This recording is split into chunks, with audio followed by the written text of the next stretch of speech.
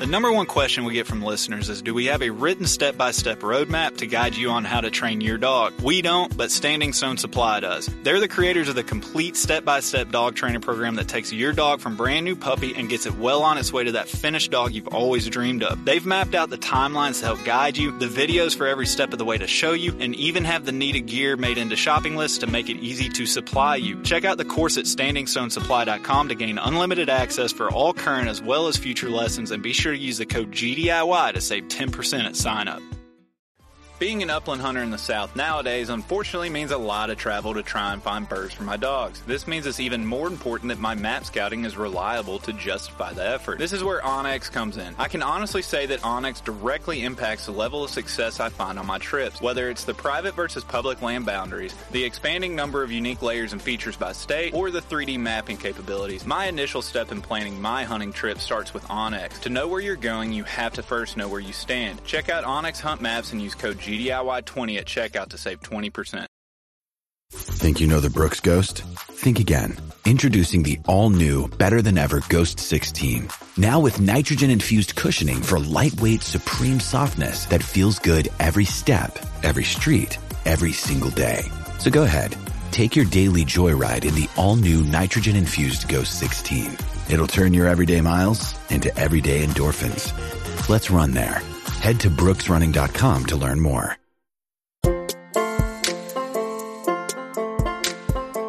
The GDIY Spotlight is a monthly bonus episode highlighting nonprofits whose missions support hunting, dogs, dog training, and or conservation. At the end of the month, we donate 10% of Patreon proceeds to the featured organization. While the financial donation may not be much, it's our way of getting the message out and garnering more support for the causes that are important for all hunters, gun dog owners, and conservationists. Please check out our Patreon at patreon.com/gundogityourself to help support these great organizations in addition to helping out our podcast. We really appreciate all of our patrons, and as always, gun dog it yourself. All right, everybody, welcome back to this month's GDIY Spotlight. We're on the phone with Miss Tanya Brotherton. Miss Tanya, how are you tonight? I'm doing great. How about you? We're great. Thanks for coming on. Thank you for having me. Absolutely. So get started and just you're with the National Bird Dog Museum. Kind of tell us what that falls under and just get started on it. The official name is the National Bird Dog Foundation, and under the umbrella of the National Bird Dog Foundation is the National Bird Dog Museum and the Hall of Fame. We have the Hall of Fame for the Pointer Setter breeds, the Hall of Fame for the Retrievers, Springer Spaniels, German Shorthair Pointers, Cockers, Weimaraners, Brittany's, Biesla, and the Gordon Setters. Wow, so you kind of cover all the breeds there. So when did the museum or foundation get started? It actually opened in 1991. It was started, I don't know if anybody remembers the Wilson Dunn Sporting Goods, that he had a catalog sporting good business years ago, which was across the street. And him and one of his buddies kind of had an idea about the museum because Mr. Dunn had a little museum in the back of his sporting gun store.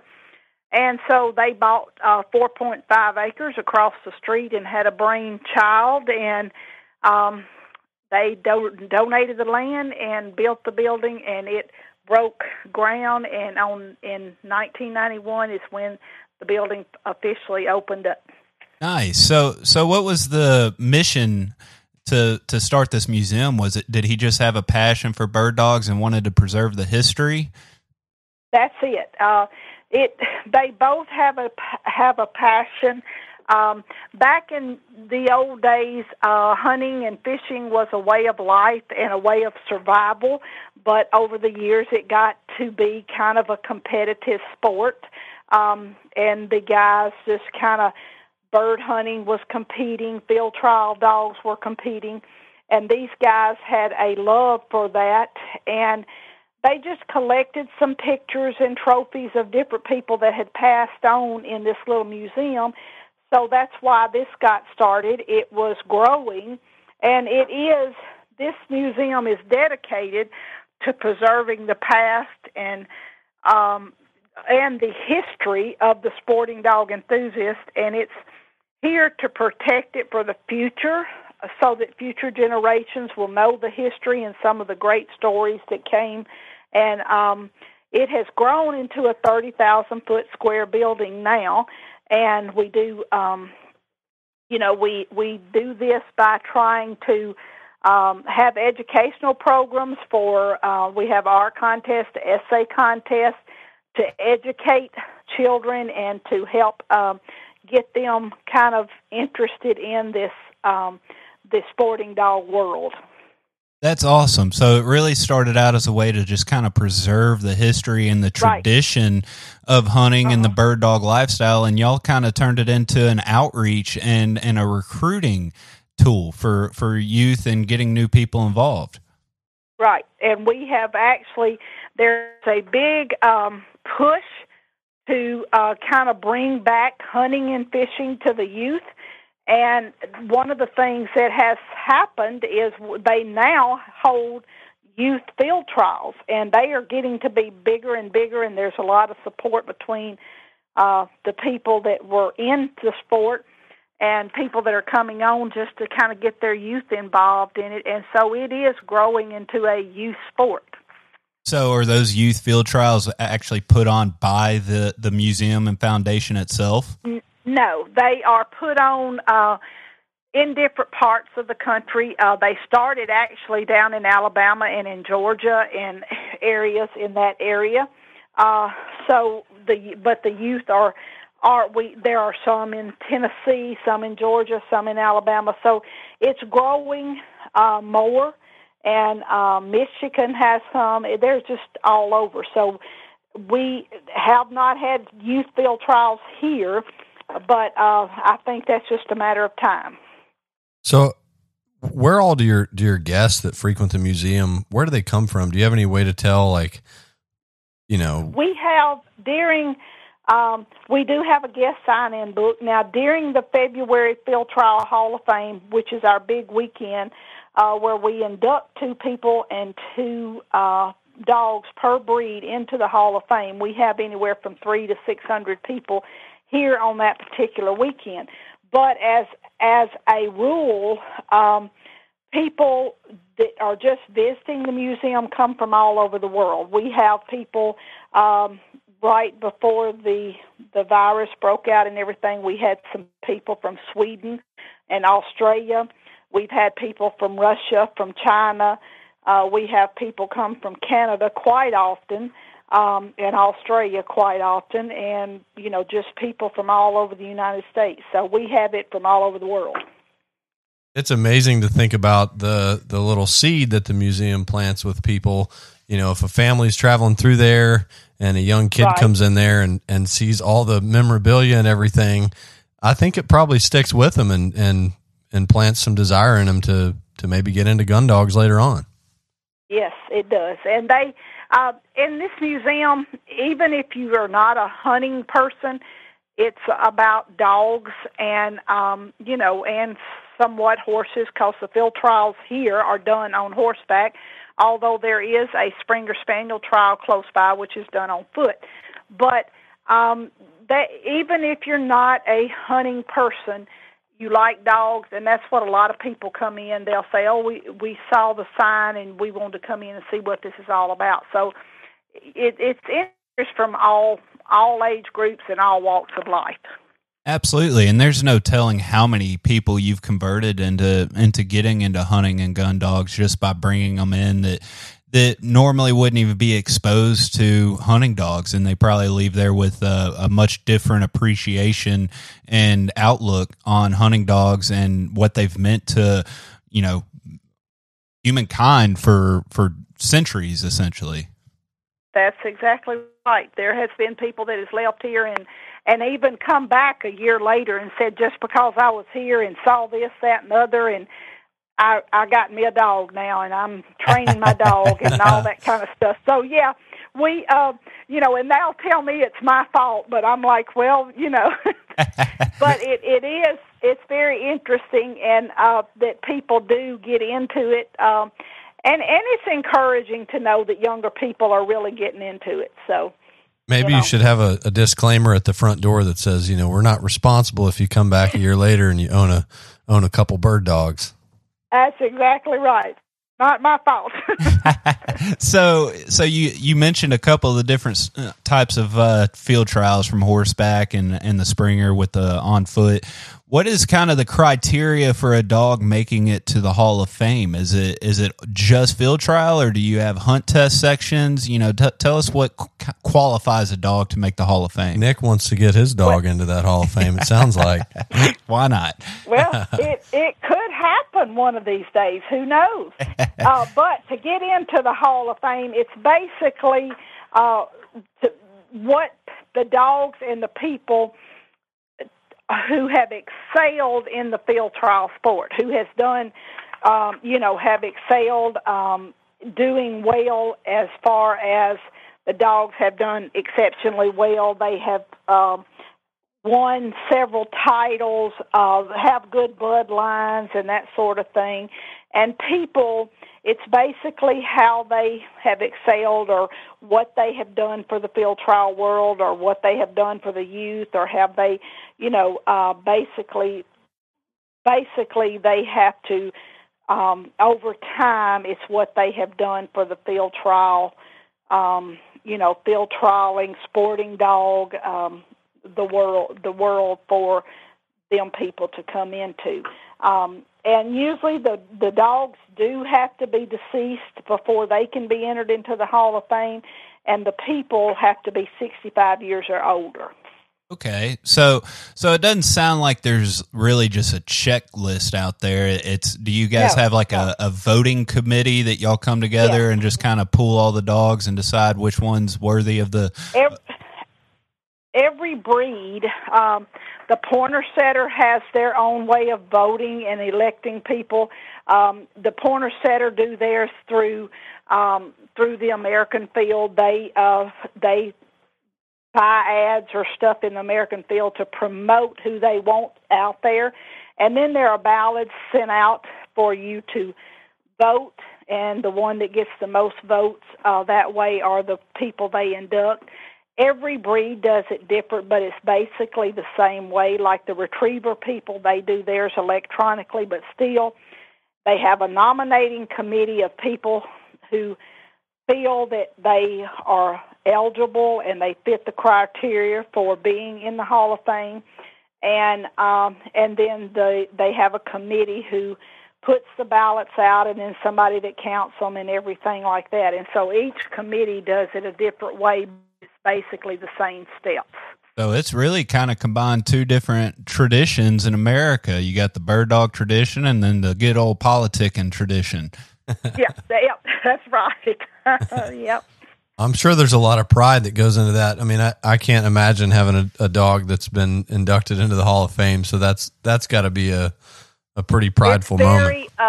It's a very good honor. It is a very emotional time with these people because most of the people that come here are on up in years, and it gets very very emotional because it's a time when I see a lot of grown men cry. And I can imagine. So I cry too, and like I said, we had one guy last year. His son was going to speak on his behalf. He got up there and he couldn't say a word. He broke out in tears, and his dad come up and hugged him, and that was all that was done. But that's all it took. People understood, and the whole audience was crying. So it's very emotional, and it's very honorable because these people feel so blessed and honored to be there when they know there are so many other people deserving to be there too. And so it is a great honor and privilege to them. And like you said, these dogs mean a lot to these people. They think as much of them as their children, and some of these people, the dogs are their children. For sure. And so once the dog has gone and it's got into the Hall of Fame and they have to tell you a little something about the dog, that gets very emotional. So it's something to experience. I can imagine, that the hunters and dog people in general are just naturally overall a kind of traditional bunch, and they, like you said, they start looking at their dogs as their children. And so I can only imagine kind of leaving that legacy behind of the years of hard work and adventures and memories they made, just kind of enshrining them in a Hall of Fame to where their legacy lives on means a lot to everybody. Yes, it does. It means a lot to their families and to their peers and their friends. They make some very lasting friendships. Even though some of these guys compete against each other during the Nationals and everything, they still build this special bond. They are very close, and they if they don't make it into the Hall of Fame, they're okay with that, because their friend got in there, and they think, it's a very special friendship and bond that they build over the years. Absolutely. They can compete against each other, and then I guess in the off season they can be friends and still congratulate each other on having their dog inducted into the Hall of Fame. So you guys are located basically right down the street from the Ames plantation, right? Yes, we're about 5 miles from the Ames plantation, which is where the Nationals are held, which is considered the Super Bowl of field trials. And ultimately, historically, we have been considered the field trial capital of the world for several years. But that the Ames plantation, we're two different entities, but we still work together on stuff because we're basically, they're not, their whole purpose is not, of course, the Nationals, but that's one of their big things. But they are about a 18,400 acre working plantation, so they have cattle and farming and all that on that. But they do in February their main focal point is the Nationals. So I imagine during the Nationals that that's probably your busiest time. Do y'all have some? Oh yes. Some special events that kind of go along with the Nationals? Yes, the first event we have is the Hall of Fame, which is the Saturday prior to the Nationals, and then we always hold a kickoff party here on Sunday night, which all the Ames folks come over here, and all the people that are here for the Nationals come over here, and we have a kickoff party. And then the Nationals start on Monday morning at 8 o'clock, and they have they have two braces. They have a morning brace and an afternoon brace, and the morning brace is at 8 o'clock sharply, and the afternoon brace is at 1 o'clock sharply. And they do not cancel any running unless there is lightning or ice, because, if there's wind or rain or something, unless it's like threatening weather, then they run in the rain, they run in the snow, That's right. And it's a 2-week, 2-week field trials, providing weather permitting and everything goes accordingly, which in field trialing, sometimes that doesn't happen. I mean, it has been, there's been a time a couple of years ago that we had so much ice here in Tennessee that the field trials went on for a month. So, oh my goodness, they just couldn't run some days. So, and that's why you have to be. You said 65 or older to have your dog into the Hall of Fame. So you pretty much got to be retired so that you can stick around for a month. Well, actually, you would be surprised that most of the handlers, the people, the owners of the dog, they will come when their dog is running. Okay. But pretty much those dogs are here with their handler, which is the one that their trainer and their handler. So usually that's what the handler and trainer does for a living, is handle or trains the dogs. And a lot of people that come just to be a part of the Nationals and the field trials, they actually plan their vacations around this. So they take off for 2 weeks if they, so that they can be here for the Nationals. Now, if it goes on further than their 2 weeks, then of course they have to go home. And a lot of times some of the owners cannot even be here through seeing their dog run, but if they happen to win it, then they will fly in to see their dog be awarded the title. So kind of back to the museum, it seems like you've been involved with the museum and field trial and the Ames plantation, everything for a good while. How did you get involved with all this? Well, actually, I live just a few minutes from the Ames. I'm actually I live on what they call Ames Road, and so I'm just basically, I ride my 4-wheeler over to the Ames plantation quite regularly. That's nice. So anyway, I have volunteered before I even got to work here. I volunteered out at the Ames plantation quite a bit.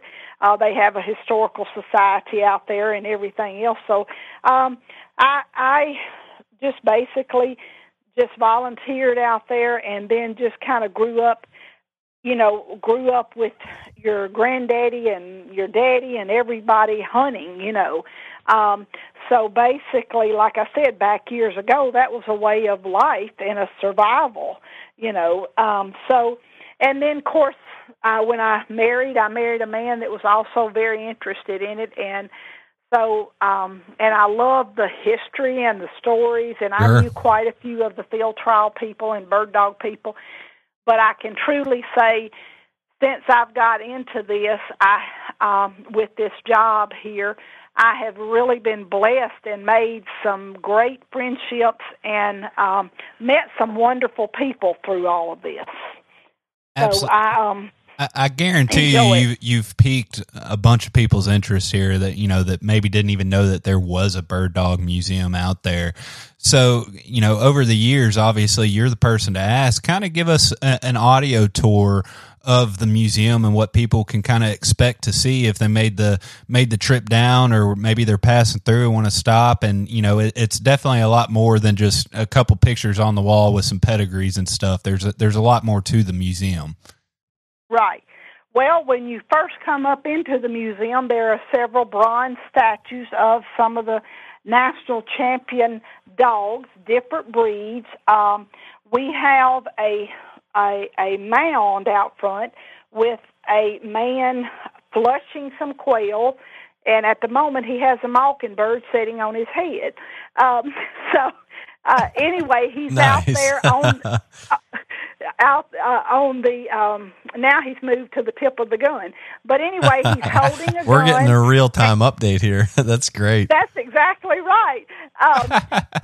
And there are some bronze quail and dogs on point, and that mound is called There They Go, because basically that's what a lot of the guys, when they're out there and they flush the quail, they'll holler, "There they go." So that's what that is, called out there. And we do have, like I said, we have retrievers, we have a German Shorthair Pointer, we have a Brittany, a Springer, and some retrievers out as you come in.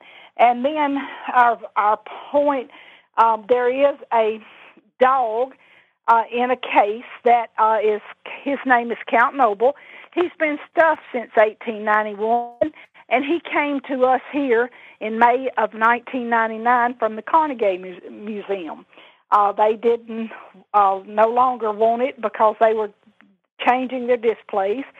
So it's here on permanent display, and he is kind of the grandfather of some of the older setters that started out in the field trial. So you have that live stuffed dog that's, like I said, it's been stuffed since 1891. We do have several famous artist prints of some of the national champions, the Hall of Fame dogs. We have like Mr. Lawton's art. We have just several artists that Lynn.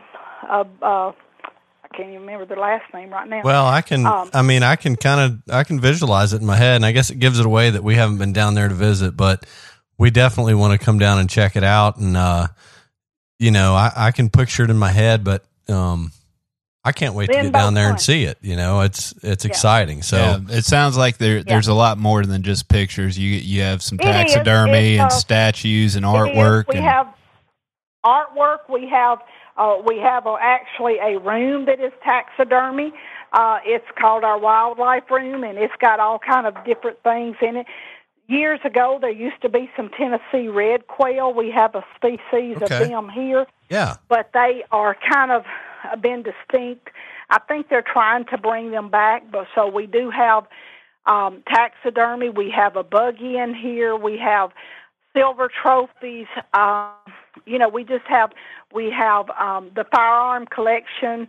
We just have a lot of interest to different people, different age groups. We have a gift shop, that people like to visit. Like I said, it's Lynn Bogue Hunt and Mr. Lawton and just several different artists in here. We have, like I said, it's a multitude. We have a library. We display the children's artwork that win for the year. So we have a lot of interest to different age groups. Yeah, that's exciting. I can't wait to get down there and see it all for myself. You guys need to come. Absolutely. Oh, we will. Yeah, we're coming. So you guys are open back up at this point after, the coronavirus, not that the virus has ended, but you guys are open back up for business. So tell us where we can find you online and Facebook and how people can donate to the museum and the foundation. Okay, our museum we are ran, and we strictly are funded through donations. Everything we do here is through donations. Okay. So even the items we have here are donated to us. Sadly to say, most of them after death, we are left in, some wheels and stuff like that. Wow. And so we strictly are funded through donations. Now, our Bird Dog Museum website is www.birddogfoundation.com. Okay. And then we have a Facebook page that is the Bird Dog Museum. Okay. And Great. you can go on either one of those. We have ways you can donate on there. We also have PayPal. You can make calls. We do anything to try to make it convenient for people. And we have something a lot of people are taking advantage of if they have a loved one or a dog that they want to remember or honor. We're doing what we call a paving memory lane. When you come in, you can call us, and we're putting the names on the bricks, and we are putting them down as our interest. And they're $100 a piece. So we have the bricks that you can honor, and they don't have to be national champion dogs. They can be your pet or somebody that you may know that was in field trialing, or if I'm paying the $100, I can put any old Fido's name on there, I guess. Yep, that's right. That's it. Absolutely. Yeah. Well, it sounds like it's a great time, and we're definitely going to make it down there, and we definitely appreciate you taking the time and kind of sharing what the museum is about, and obviously it's very important to preserve the history, and hopefully, we, like you said at the start of this, introduce people back to the magical world of gun dogs and hunting dogs and bird dogs, and just kind of stoke the fires on people that may be not exposed to it in their normal everyday life. Right, yes. And it's a great thing. Now, we're always usually closed on Monday, but that's the only day we're closed. But we hope to, get, like I said, let this legacy live on. And in order to do that, we need to have younger people involved. And we are, like I said, working on that. But it's worth a trip to just sit around and listen to some of these guys tell their stories, because they're wonderful. Absolutely. Well, Miss Tanya, thanks for coming on, and we look forward to seeing you soon. We're going to come down and visit you and visit the museum too. Okay, well, you do that and look forward to it, and thanks so much. Yes, ma'am. Thank you. We'll talk to you soon. Have a good night. Okay. Thanks for listening to this month's GDIY Spotlight. If you would like to see more on this month's featured organization, please check out our Facebook and Instagram at Gundog It Yourself. You can also find the organization's link through our website at gundogityourself.com. If you have a suggestion for a nonprofit that could be a good fit for future episodes, please send an email to us at gundogityourself@gmail.com. Everyone seems to have the same questions or concerns when they start trying to decide which kennel to purchase for their vehicle. Perhaps it's time to stop asking all the questions and just design the perfect setup that meets your exact needs. B-Pro Kennel specializes in designing and fabricating custom premier dog boxes handcrafted right here in the USA from high-grade, lightweight aluminum. They'll get you set up with the size dimensions, lighting, storage, battery boxes with solar charging, and anything else you can dream of. Stop stressing over buying the wrong setup, just have to replace it again in a year. Go ahead and check out bprokennels.com and get exactly what you want. If you're considering changing your dog's food soon, then be sure to check out Eukanuba Pro Performance. Their science-backed formulas are designed to take your dog to the next level of performance. They also now have the new puppy formula to help your pup start strong and live active. When looking at all the different food options, remember Eukanuba to help power their ultimate performance. Hey, what's going on, everybody? It's Bob from Lone Duck's Gun Dog Chronicles podcast. I hope you just enjoyed the episode you just listened to, and if you did, I think you'll enjoy hopping on ours. We've got professional retriever trainers and upland bird dog trainers from across the country and world sharing their tips and tricks and great stories to help you and your dog get ready for the season. We'll see you there.